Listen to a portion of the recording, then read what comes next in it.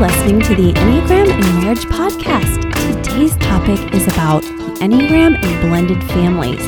How we can use the Enneagram to help us in the complex, amazing, but sometimes difficult blending of two family cultures. Today, I'm joined by a very special guest, my sister, Abigail Perry. I am so excited to have her on today, and she's going to be sharing with you her experience as a mom in a blended family and so much more, considering she also has a master's in mental health and has worked so well with so many families, even in psychiatric settings over the years. So she's going to gift us with such wisdom, and I'm so grateful I get to talk to my big sis, who's an Enneagram 3 on the show today. She's somebody who was, along with me, raised by our Enneagram 8 dad. So we're going to talk about being raised by an Enneagram 8 as we get started. And you're going to hear a little bit about her job and what she does. She and her husband are also a black and white couple. So we're going to be hearing a little bit about how they're navigating that hard territory right now. But most of all, this episode is going to be some tips about blending families. So welcome, Abby. And why don't we go ahead and get started talking a little bit about our time with our 8 dad. So excited that I get to talk to my sister here on the podcast. That's so cool. It is so cool. Thanks so much for having me. I'm so excited to be on today. You and I know, of course, growing up under an 8 father, as I've talked a lot about on the show, we end up learning how to debate. We end up learning how to understand that dynamic. And although I'm not married to an 8, I really don't mind at all when 8 clients start to get feisty because I understand it and I grew up with it. So I think that's an added advantage to you because you had such a great relationship with our dad in so many ways. So I think that he taught me so much about learning to work with people who can be critical. And it's really taught me a lot of where it comes from. And criticism isn't necessarily a bad thing if it's constructive. And so that is one thing to be mindful of when you're working with an 8 or having relationships with an 8, whether it's a parent or a spouse or a sibling, is that they want to provide this constructive feedback to try to get you to be the best version of yourself. That's the biggest thing. Right. It comes from such a good place, and they're also very protective. And so, one thing we always laughed about so hard with my dad, who I still laugh about this, is he has written letters when he was alive to my bosses when he didn't like how they were treating me. And as a 3, I was appalled.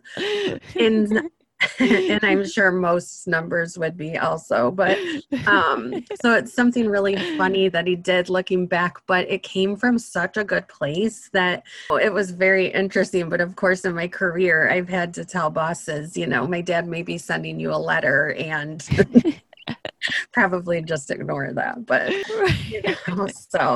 but I do think now in hindsight, they came from great places. So it's really funny to look back on, and something I actually miss in a way because it's like the staunch advocator. And I have that in my husband, they advocate for you in whatever way they see fit. And it's wonderful. Oh, that is so funny because here I am not being that type where I never had dad do that for me. And I preferred that. I was like, no, but I felt like you guys had this beautiful dynamic. That was not my personality to have him do that with me, as you know. And he somehow knew that and then did it with you, but you could fight back really well with it. And when you were little, we called you Little Abby Fighter. I know when our brother would put us up to box each other and just fun little wrestling moves from WWF. That was one of the names you got. Do you remember that?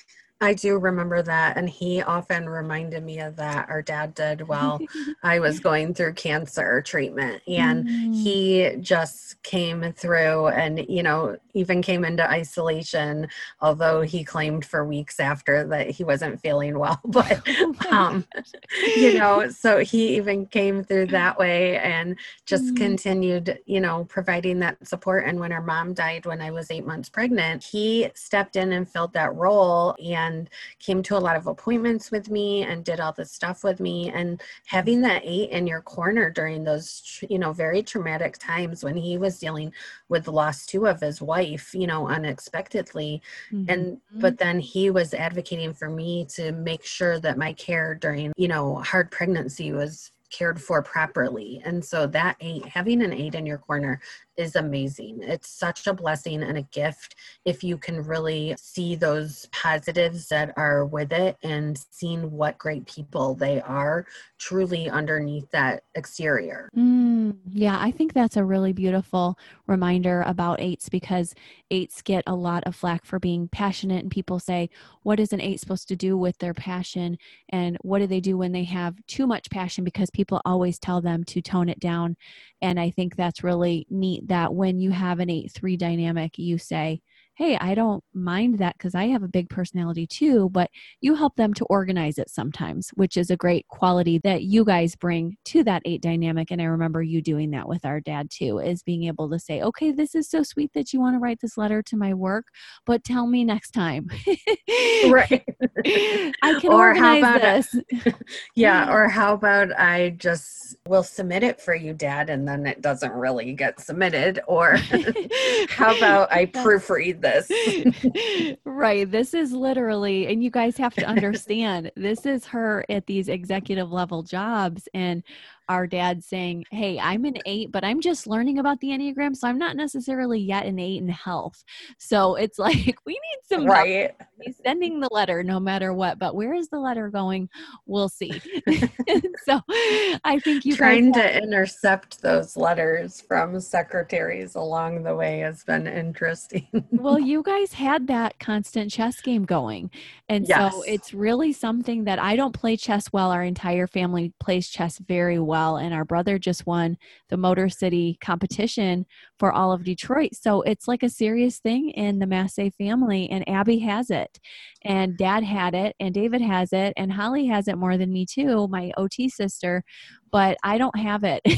So I think that's really funny that you guys really did that. And I was just like, okay, I'll be over here in my corner. And so I think that's a really good place to start. Well, I am so thankful for you, honestly, with the topic, because it feels like you are going to be helping us with several topics that we're going to navigate through. But we're also in the spot where we're thinking about blended families, and you're in a blended family and you have that master's in mental health. So I'm like, oh my gosh, you're the perfect guest for this. So thank you so much.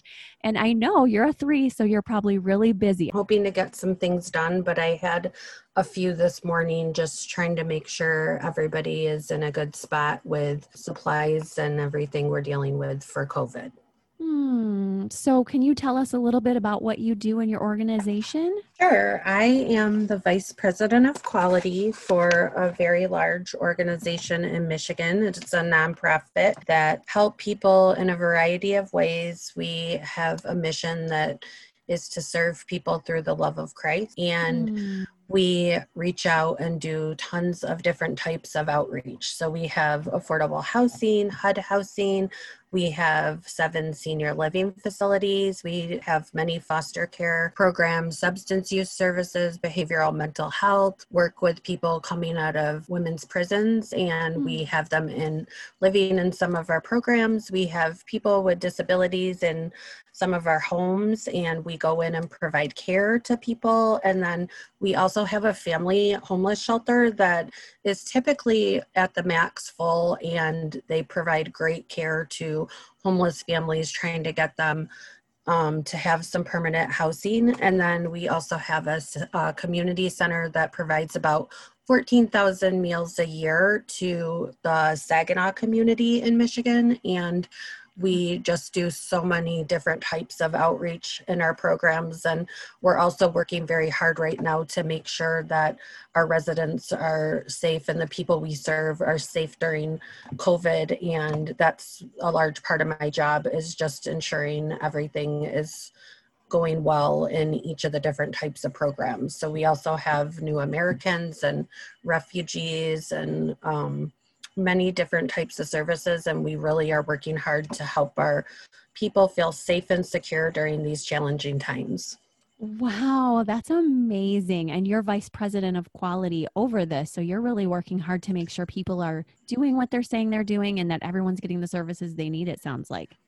Yes, that is a big part of my job. Just making sure also that people's mental health needs are being met. We're seeing an increase in different types of challenges for our people that we serve. Our seniors haven't been able to see their families in a significant amount of time due to the visitor restrictions. And so our staff has been working so hard to think outside the box and just provide great care and support during this time. And the That is just communities amazing. have been awesome Mm. coming in and doing different things. We've had like a lot of parades going by and car shows and, you know, things that the residents can look out their windows for. One of the families got married on site, and their mom and dad were looking out the window waving. It was so sweet. Oh my And people gosh. come to the windows a lot of the times, the family members, just to give a wave to the residents because they're not allowed to see them in person. So we're hoping that can change soon. Oh, that's amazing. And I know that those little touches mean the world to them. I can't imagine. And I've always seen you work with people in actually unimaginable places, states, and you've done such a beautiful job of it, truly serving the least of these people just feeling in despair at the edge of life and death. And often you've been assisting doctors in huge health systems, or now this job over the last while. And before that, you were serving in mental health centers. So I'm really, really thankful for all the good work you're doing, humanitarian work. And I think it's a model for a lot of type 3s who are also achievers like you and want to meet their financial goals, but you're also able to take care of your family as well as meet the goals for serving these needs. So it's beautiful. And I just Thank you. for that. Yeah, I look up to you. Thank you. So I've shared that on my show. And first of all, I want to make sure that we get a sense for her working with blended family issues. So maybe you could tell us, just from the female perspective, a large part of our listeners are females. We do have some males as well, but I noticed that the statistic tells that 1 out of 5 families is blended typically. So that is something that's good for us to know, because especially if I think about 10,000 people on the Instagram listening in for Enneagram and marriage stuff, I think about, okay, here we are on Instagram with 2,000 of these people being from a blended family. That's a lot of people within our listener base that we can speak to today. So I know you're up for the job if anybody is, because you've explored this not only with other families, but now your own as well. So tell us a little bit about the role of a wife that you see for blended families. It is so important to start off on a positive foot when you're starting to blend a family and transitioning them. However, I do want to say, if you don't feel you started off on the best foot, there's still room for improvement, and you can still make progress, especially if you are open-minded and recognize some of the things that you may be faltering at. And so it's a work in progress. We are learning every day, and we have a lot of challenges that come up, and we just try to have the best communication possible. But I would say one of the biggest things, and this is from my time and experience providing mental health care for many years, and also as a person who is blending a family, one of the biggest tips for wives would be, it's really important to know your place and to respect the mother of the children that you're blending the family with, or the father that you're blending the family with, regardless of your personal opinion on the other person, the mom.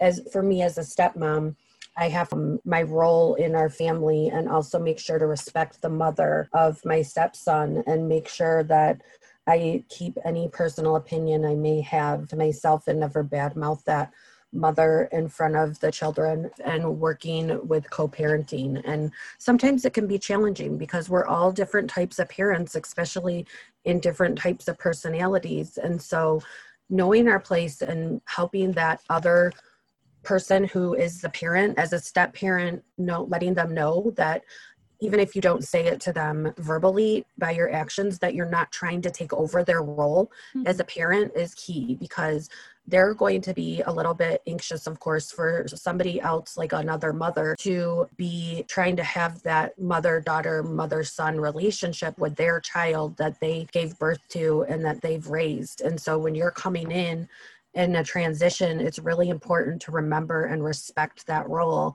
and just be an added bonus and support. So in our household, a lot of times what we do is we call that person the bonus parent. And so, like, for example, I got t-shirts made for our family for Father's Day, and the children for my husband, who are my kids, the stepchildren, I had their shirts say bonus son, and then I had his son's shirt say super son. And then his shirt said that he's a bonus dad and a super dad. And so it sometimes, because that puts a positive spin on it, to call it a bonus parent, because that helps it to, I feel it helps it blend a little bit better when we call it a bonus parent, because it's an addition. We all need to be a family working together to have success in our children's lives. And so it's a real added bonus to have another adult support in your household, not in your household, but with your household, as you're working through all these things, navigating life, trying to get your kids to succeed and stay focused on their goals that they want as children and then later as adults. To have added stress on them that their parents are fighting or something like that, that just creates so much additional anxiety for them when you're blending. And so it's really key to have these open lines of communication. And then also just, we really have found success with calling them bonus parents.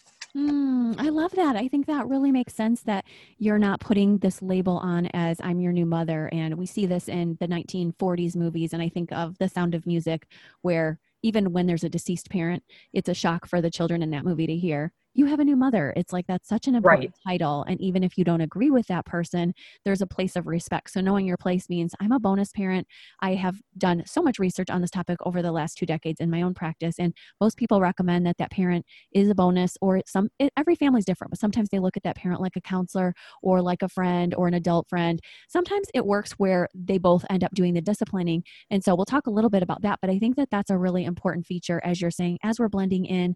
Sometimes it's nice to even take a vacation together as families to see, how's this going to work? What issues do we need to work out in? And even do some therapy together around, because we know this is, like you said, a big deal. And the good news is you get more than 1 minute to do it. You don't have to figure it all out at the beginning. But if you can, if you're in that position of just starting out, then you have a little leg up if you know right from the start to respect that parent, to consider yourself a bit of an extra. Any tips for the husbands that are starting out? I think that one thing is also the same type of thing, but it's almost a different thing because it's from more of a male perspective. And so it's good to keep in mind that there are some things that, kids are going to want to have conversations about, and just, trying to have that respect and talking to the other people that are co-parenting, making sure that they're going to be okay with you talking about certain things, from a male perspective, with boys, especially if, I'm bringing up boys. I mean, I don't know if you said it at the beginning, but there are 5 boys in our family. And so, thinking about it from that perspective, they really can have the best of both worlds, because my husband and their father or their stepdad, they both have different strengths. And so you can learn from both, but you also have to make sure not to step on the toes of another parent. And so that's key to all of it, whether, husbands and wives. It's really just open communication, and also really engaging in conversations with the children has been very helpful. We do a lot of family meetings where we have an agenda, and we've done those with them since we've started blending, and we work slowly through that. And then we talk about progress that has been made and areas of improvement that we still want to see things at. And we also give the kids a floor to talk about any of their feelings that they're having about the blending of the family and the transition. And so one of the times we noticed is the hardest transition, which is super common, is when they've gone to the other household and come back, because rules of different households might be different. And so it takes a minute for the kids to adjust, and then it takes, a few hours. And sometimes when rules may be a little more laxed at one of the households or in our household compared to a different household, it sometimes takes a minute for the kids to get back on track. So we provide a lot of support and feedback, just letting them know, we know that the rules are different. Here are the rules that should be concrete for all the households because they're safety rules. And so we go over that with them. These are the rules that we expect you to follow no matter where you're at, because they are for safety. And that would be at a grandparent's house, a friend's house, another parent house, anything like that. And then we break it down into our family rules and our household communications. And so just keeping respect of the other households is important too. They may run things differently, and we have to allow the kids to adjust to that, so they're coming back and forth and not constantly feeling a rapid shift. So we try to communicate like any type of disciplines or any type of emotions that are going on throughout the week. If somebody got a bad grade on a test or somebody is struggling with this homework, we need you to provide that extra support. Could you guys look at this with them? Things like that. And it's, emails, texts, however you feel most comfortable communicating. And then also, of course, phone and in person. But we find that communication is extremely important in learning how to work with the other families to see what would flow best for all the children involved. That makes sense. So there's some flexibility, of course, with each family style. And I love it because when it comes to children, these are great tips. And it makes me think about how they're getting used to everything too, just like the adults. A lot of people do realize that kids have adjustments to make, but they don't realize how big they are. Whereas kids under 10 tend to do a little bit better, and kids in the 10 to 14 year range have the hardest time, and 15 and up kind of tend to want to do some of their own things, and they're not probably as involved in family meetings as such, but maybe some. So I guess I wanted to ask you this important question, thinking of this, and I know you have kids in all the age groups. Did you ever notice this? Because not being in a blended family, I don't know how important this is, but one of the statistics I read said that it's so important for each of them to have their own space, even if they don't have their own room, to have their own cubby or area because they're going back and forth. We have noticed that, and it can be difficult on the children, and it's sometimes better. What we've noticed is rather than when they're coming right in the door and transitioning back into our household or right into the car, instead of overwhelming them with all the things that they need to do, we've noticed that the kids sometimes feel overwhelmed and they might present with more of an attitude or more of a snarky tone. And so we kind of let them regroup and de-stress a little bit, just put the belongings in the room, go downstairs. We have a basement area, a finished basement, thankfully, that they're able to go down and de-stress, or we give them a little bit of time to themselves to just regain their composure from going to the other person's household. And so it's not a negative thing, it's a positive thing. It's just giving them that time to settle in. And so we've noticed that's more effective when we do it that way. And we also have done a lot of therapy, and they do individual therapy due to some of the blending transitions that were a little harder for them. And then we have some family therapy with those therapists. We do our own therapy. There's a lot of stress when it comes to blending families. And so it's really important to hear every single person's perspective in the household. And that has been a lesson for me as well, because sometimes as a 3, I'm going to think my way is a right way. I can be stubborn. And it comes from a good place, but I also have to remember, and I've had to learn to hear all of the different opinions and feedback, and learning to listen, to not respond, but to listen and hear what that person's feelings and emotions are. That's really cool that you work really hard to think about what's behind the behavior. And you have teen boys too. I mean, you have 5 boys in this household put together. So that makes so much sense. And I love that you are giving them space to have their big feels, and you're also trying to address what those big feels are. And on top of that, you guys have been having to endure racial issues going around the country in this second civil war of sorts. And I know that it's not just the second, it's never stopped, and it's been going on and on and on. How are you guys navigating that as a family? That's been a little bit stressful, I would say, but we are very open, and we have had a lot of open conversations just about safety in general. And we have experienced some things in our lives that have, led us to conversations with our 13-year-old and 14-year-old, especially as they're getting older, just on safety when you get pulled over, when you are walking in a park, when these things happen, when you're questioned by somebody of authority, making sure that you are following every direction, not thinking that it's the time to goof off or joke around. And so our kids are kind of goofy. And so we've had to really say, these are the things you need to take seriously. And we're not saying it in a negative way where we're taking a political side or opinion on it. It's all focused on the safety of it. Mm-hmm. Yeah. You're like, we don't really have time and space to be political with our kids. We just want them safe right now, because that's frankly where it's all hurting the families enduring this. Is it's not just on a political level. It's literally just, we want to be safe. We don't want to feel trauma just for walking out of our home.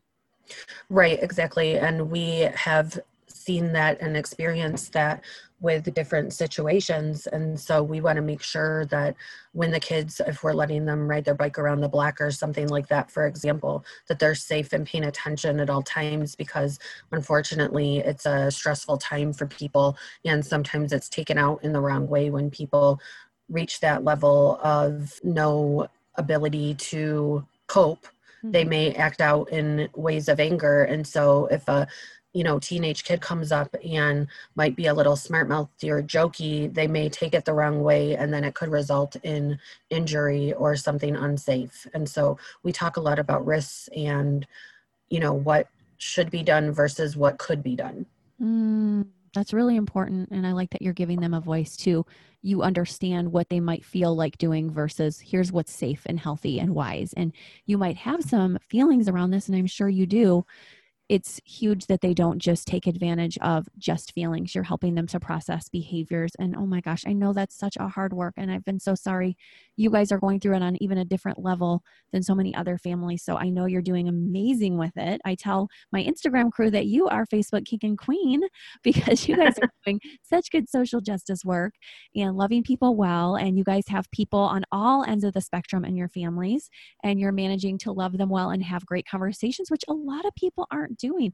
Do you have any tips for how people can do that when they're trying to talk about either Black Lives Matter, or within family, you said keeping it about the safety, that makes sense. But even with kids and with spouses, where you have, I hear this a lot from clients, that their whole family has disowned them, or that they don't want to talk to them about this or that issue. And I'm hearing from all ends of the spectrum here in Florida. So I know you are too, because I see it on your guys' Facebooks, but can you give us any tips how you've been navigating that? Because I know as a 3, your goal is to speak the truth in love and be assertive, and your 8 is assertive. So how are you guys managing that? It's been challenging, I will say. It hasn't always been wonderful or the outcome that we've wanted. We've had some learning and growth in those areas.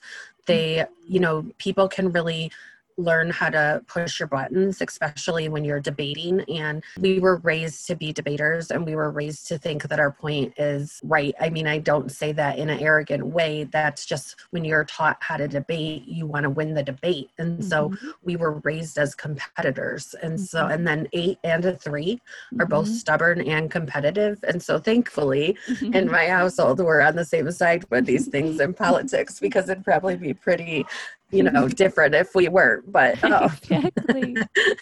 So thankfully we are, but as far as so it's been nice to have that team, like you said, with my husband and I, who have kind of taken on some of the people that we challenge. But really what I always try to stay focused on, and I don't debate dirty. I can't say I've been perfect, but I try very difficult. I think that is the key to it, is if you have to have facts to back up what you're saying, and don't debate dirty, and just really try to understand the other person's perspective, and then try to take that under consideration and respect it, but also be able to show them facts on your perspective. And so we do take it a little seriously, because these are such big impacts on justices in a lot of different ways, with funding and benefits and healthcare and all of these different things, depending on what type of political party is in office. And as somebody who's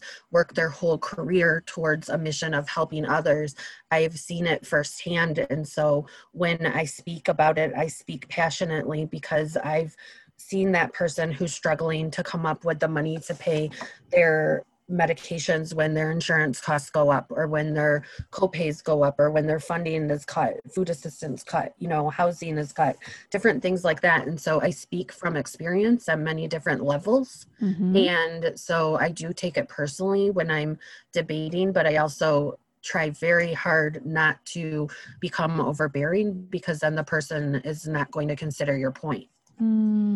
Yeah, I think that makes sense that you really have a lot of systemic understanding, but a lot of people have their own experiences and traumas. And so when you're coming from a place of love and care, you take that into consideration. And I think it's really great and brave that you said that's been a learning process for you, because frankly, that is a learning process for everybody. Nobody's been doing either blended families perfectly or this conversation perfectly. And even as we just sit here together, we are not representative of everybody on the spectrum. And I think people get offended when we say, oh, today Abby's going to tell us everything we need to know about racial disparities and how we can heal. But it's just one more piece of the conversation for people who might not know. And you've been navigating from so many different ends that I thought you could be so helpful to share with people what they can do. And I love those tips. So that is awesome. And I'm hoping that we see some life-giving spirit back into our community in the next few months. I know the whole world is hoping that we see beautiful changes come, and feeling like 2020 has been very disappointing in so many ways, but you guys are doing a lot of world changing. And if I can say one positive thing as a 7 about the year, I will say we've all learned a lot.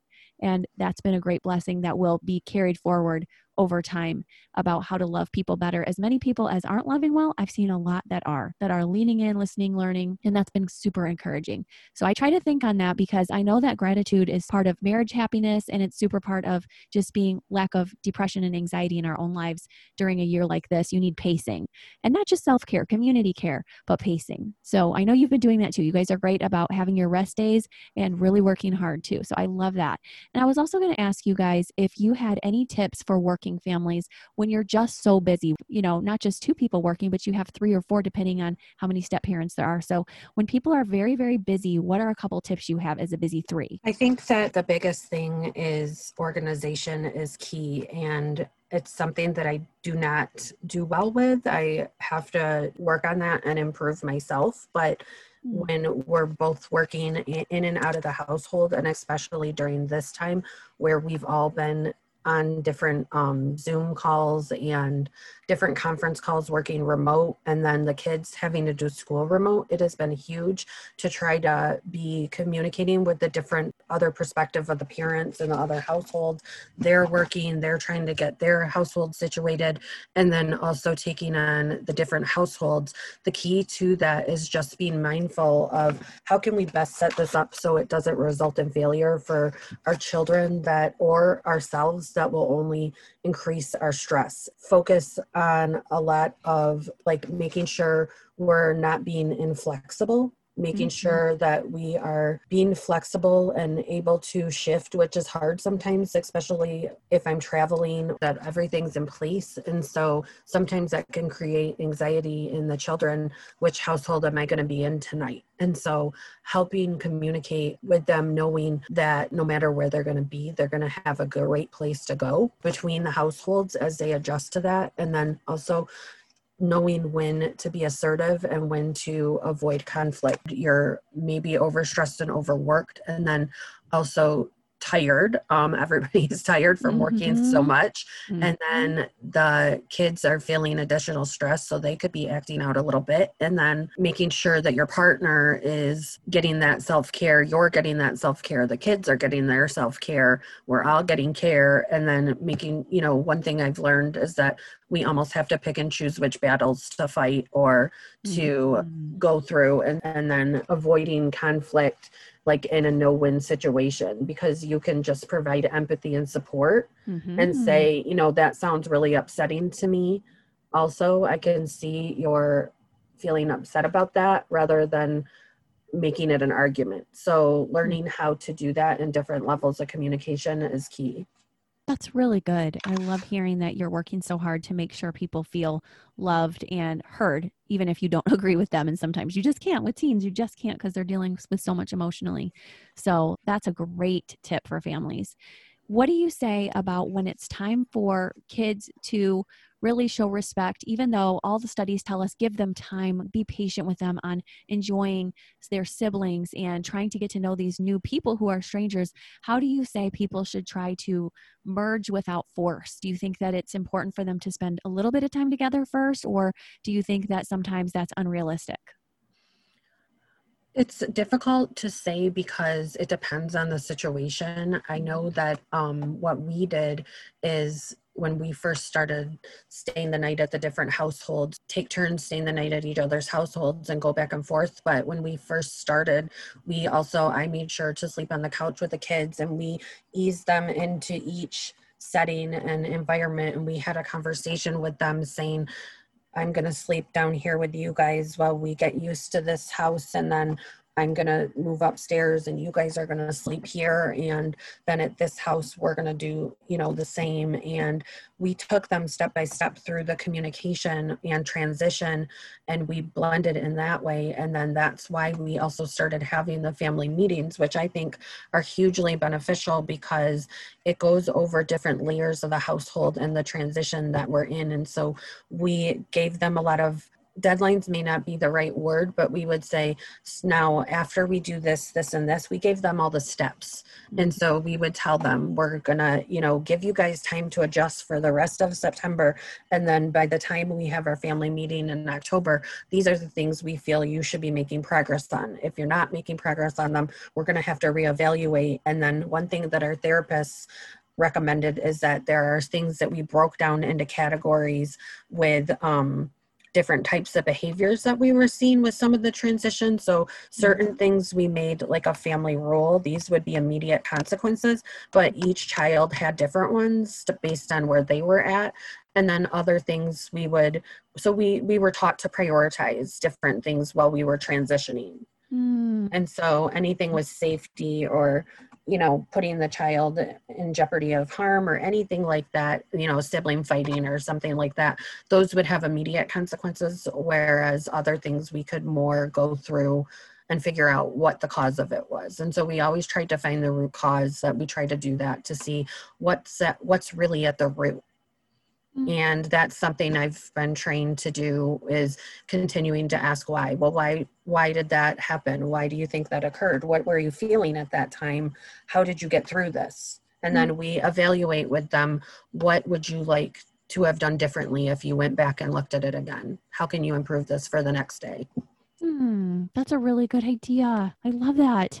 Thank you. Really do you have the experience, you've been there. And I think that it's really important that we look at personality types too, because I know we're also looking at 8s, as we said, coming up. But what would you say as an 8 in particular, when you're thinking about blending with an 8 in the family, and you're thinking about what tips can you remember about your 8 spouse? Recently in our Enneagram and Marriage Facebook group, you helped somebody with that. So I thought that we could lean into that for a second together, if you didn't mind, as we're closing up, to say just a few tips for somebody married to an 8. No, I don't mind at all. I think it's really beneficial, actually. And I was telling you that it was hugely beneficial for me to also hear somebody else's perspective. And I was thinking that too, and it kind of validated some things about being married to an 8, which was really nice. But also it helped me to see that this is ingrained in personality. And so one of the biggest things is an 8 really wants fairness, and they really see things black and white. And a lot of times when their anger is pushed to a level, it's based on hurt. And I think that is something that really needs to be considered. They want us to back up what we're saying. They want, they have to have examples if they're even going to consider a point of discussion. And then when they feel like they're not being respected, they're going to be hurt, and that causes retreat and anger. And so a lot of their sensitive feelings are masked with a stronger front than what they're really like. Yeah, that makes sense. So they're like, you're really not understanding that underneath what's this hard exterior in the anger is a very soft person who wants to connect. And I do hear that a lot about 8s, that the desire for conflict is absolutely born out of a desire to heal, but they want to be respected within that framework. They don't want to be told they're too much. Exactly. That's a great point. And it is such a good idea when you start discussing things to decide what, you are looking for with a resolution. And 8s are really to the point. And so for somebody in my role as a 3, might skirt around things a little bit more and try to be more sensitive about it and a softer approach. And 8s can be right to the point, and that's not a bad thing. It's actually a good thing. And it actually pushes 8s really want somebody to grow and be the best version of themselves, and to have an 8 in your corner encouraging that is a really great thing. It's such a valuable thing that an 8 will do for you, is challenge you and not be afraid to say to you, you're better than that. Get going, move forward with what you want, get your goals going. They're a coach in a lot of ways. And so sometimes we just need to remember that it may come out a little bit abrasive, but where it's coming from is a great place of their heart. Yeah, that's really important. And I think 8s are so close to their hearts.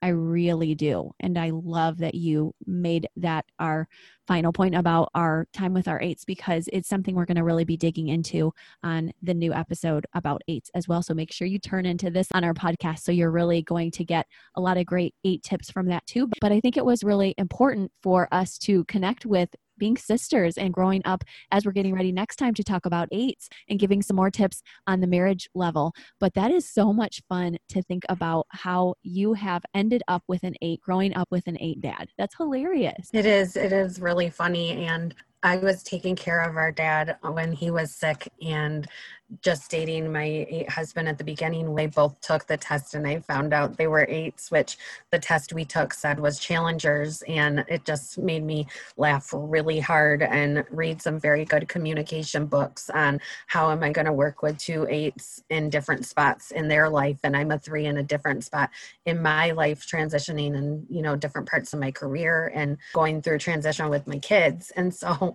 it was very interesting to have 2 8s in your corner at that same time. Oh my gosh. And they got along pretty well, which was so funny. And they even had a lot of the same political beliefs. What's funny to me is God always has a plan to give you what you need. Even if one has to let go, there's somebody else coming to take his place. And that's definitely the case for your story. So I'm so thankful that we can learn from you, because you have so much to share about that. And then lastly, are there any books that you want to recommend to anybody listening? Crucial Conversations is a really important book, and I read it in my career. And then Impossible to Please was another really good book. And then your books are wonderful, by the way. We also read those, and those have been great books. And I'm reading Dare to Lead right now, which is another awesome book about learning your vulnerability and allowing yourself to be vulnerable and having the ability to communicate truths. And that's a Brene Brown book, right? Yep. It's a Brene Brown book, and I have quite a few of her books actually. And they really talk about owning up to your own truths and allowing yourself to be vulnerable enough to recognize where you falter and have that need for self-improvement. And so it's been a really great book to read during such a transition with our family in this last year, and also with COVID. And so, these books have provided a lot of Crucial Conversations is amazing. It helps you walk through different ways to communicate. And that's the same with Impossible to Please, which is about dealing with perfectionistic coworkers and people who, spouses or siblings or parents, any type of person that is coming from a really good place, but sometimes you just feel like, oh, I'm never going to make them happy. It's really great to learn how to see from their perspective the little different things you could do with the way you're communicating that would change things completely. I totally get that. I think that makes sense, that those books would be so needed and so helpful. And that one in particular. And what's the name of that one again? Impossible to Please, How to Deal with Perfectionistic Coworkers, Controlling Spouses, and Other Incredibly Critical People. And it was just funny because I got this book when I was taking care of our dad, who was, like I said, the Challenger 8, and I just used to hold it up and read parts of it to him. He was being a little challenging. And so I would be like, Dad, how can we rephrase what you're telling me. And, instead of the angry, sarcastic response, let's go to the assertive response, Dad. Or how about the neutral response? Right. And he loved learning. He was an He educator. did. Yep, he was. Like, okay, I can try that. But it was not natural. So, and I think that's the book. I'm not sure how to say the last name, by Alan Caviola and Neil Lavender. So Yes. Impossible to Please, and How to Deal with Perfectionistic Coworkers, Controlling Spouses, and Other Incredibly Critical People. And sometimes, as you know, as somebody coming from a blended family, you want the best to happen. You always do. You want the best for your children. But sometimes there's a different best than you expect. And so it's important to understand that it doesn't have to be a disaster. It can still be a great family. It's just going to be different. So thank you so much for coming on and chatting with us today. It was so much fun to talk about family and eights. And we covered so many important topics today: how to handle racial issues in a home, how to make sure that you are doing great with blending a family. And this is all just beginner conversations. So we're going to do more of that, on and on and on. Keep listening, and make sure you leave us a review at Enneagram and Marriage at Apple Podcasts. Thanks so much, Abby, for coming on to talk to us today. Thank you. It's been wonderful. I really enjoyed it, and I hope everybody enjoys the show. Great.